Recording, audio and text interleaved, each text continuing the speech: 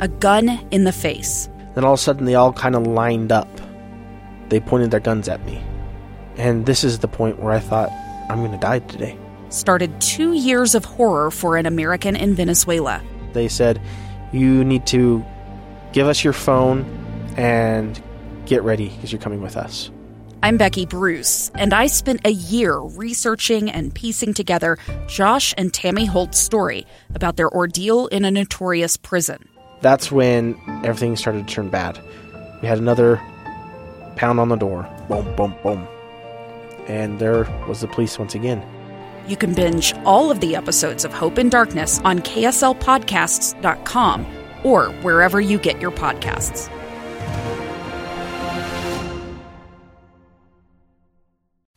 Inside Sources with Boyd Matheson.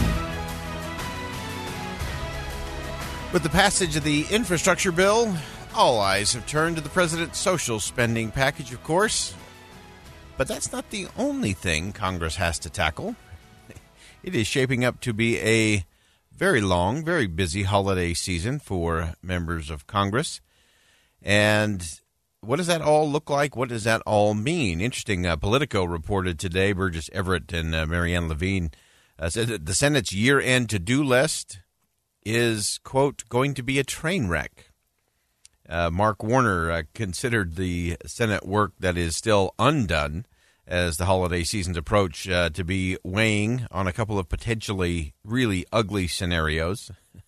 He even threw out the having only other senators to kiss on New Year's Eve would be a problem. The Virginia Democrat kind of deadpanned about the chamber's upcoming December pileup. And so I want to go through the pileup, and I actually want to talk about New Year's Eve. I've been there, done that, seen that movie. It's not pleasant. We'll talk about it in just a second.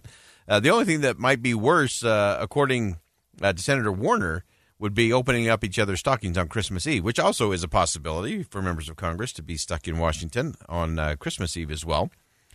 So here's how we have to break this thing down.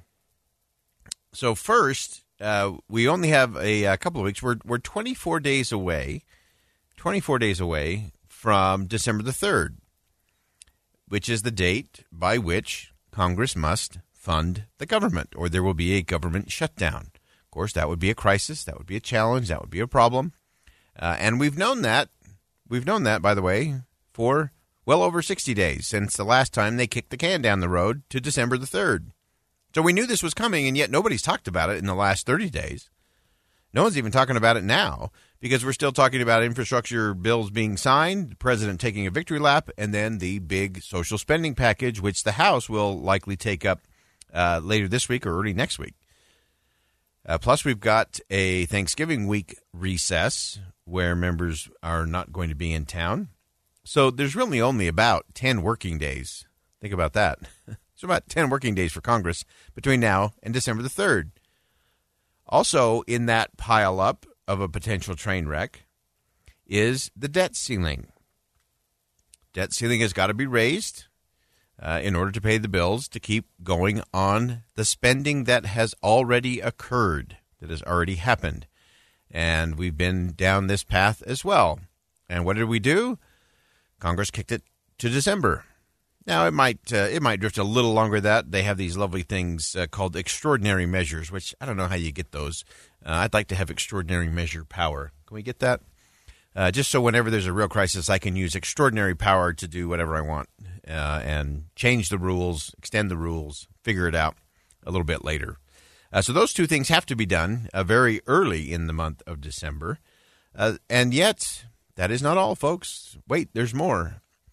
We also have some things stacking up, like the funding of the military. The defense policy bill has to be done before December the 31st. That's an important thing to remember because that's a critical piece of the puzzle that has to be done. And so that's got to be done.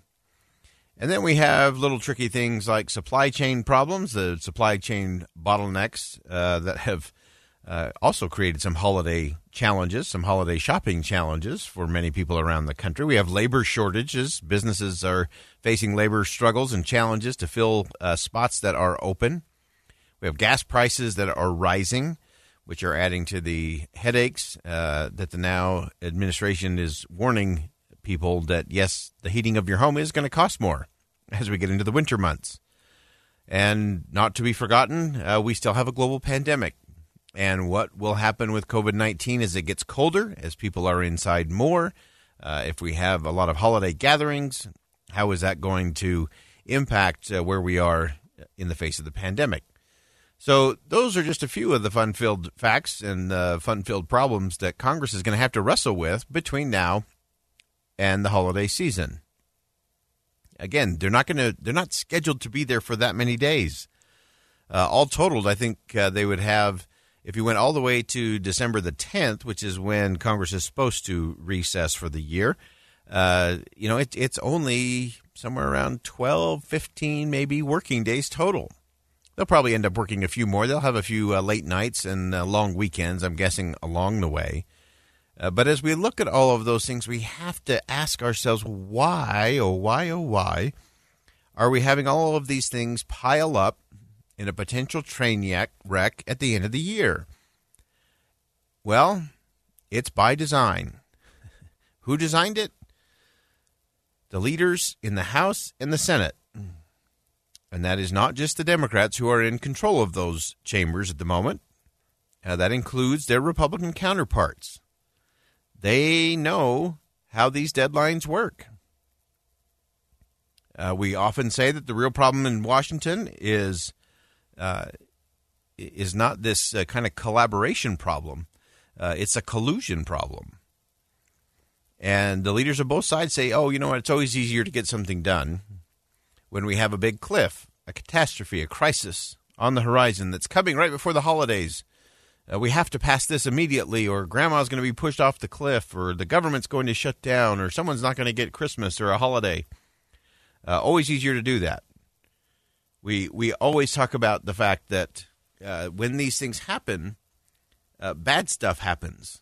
Big spending happens. Adding to our debt and deficit happen in these moments.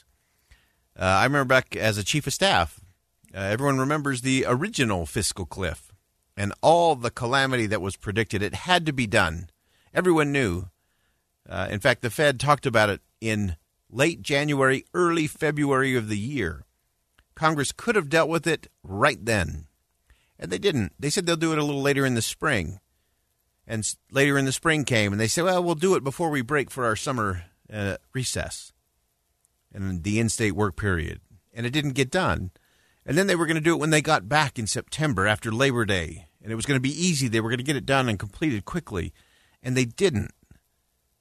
And so then it was by Thanksgiving. Surely by Thanksgiving, we can get this done. And they didn't. Well, before we break for the Christmas holiday, surely we can do that. And they didn't.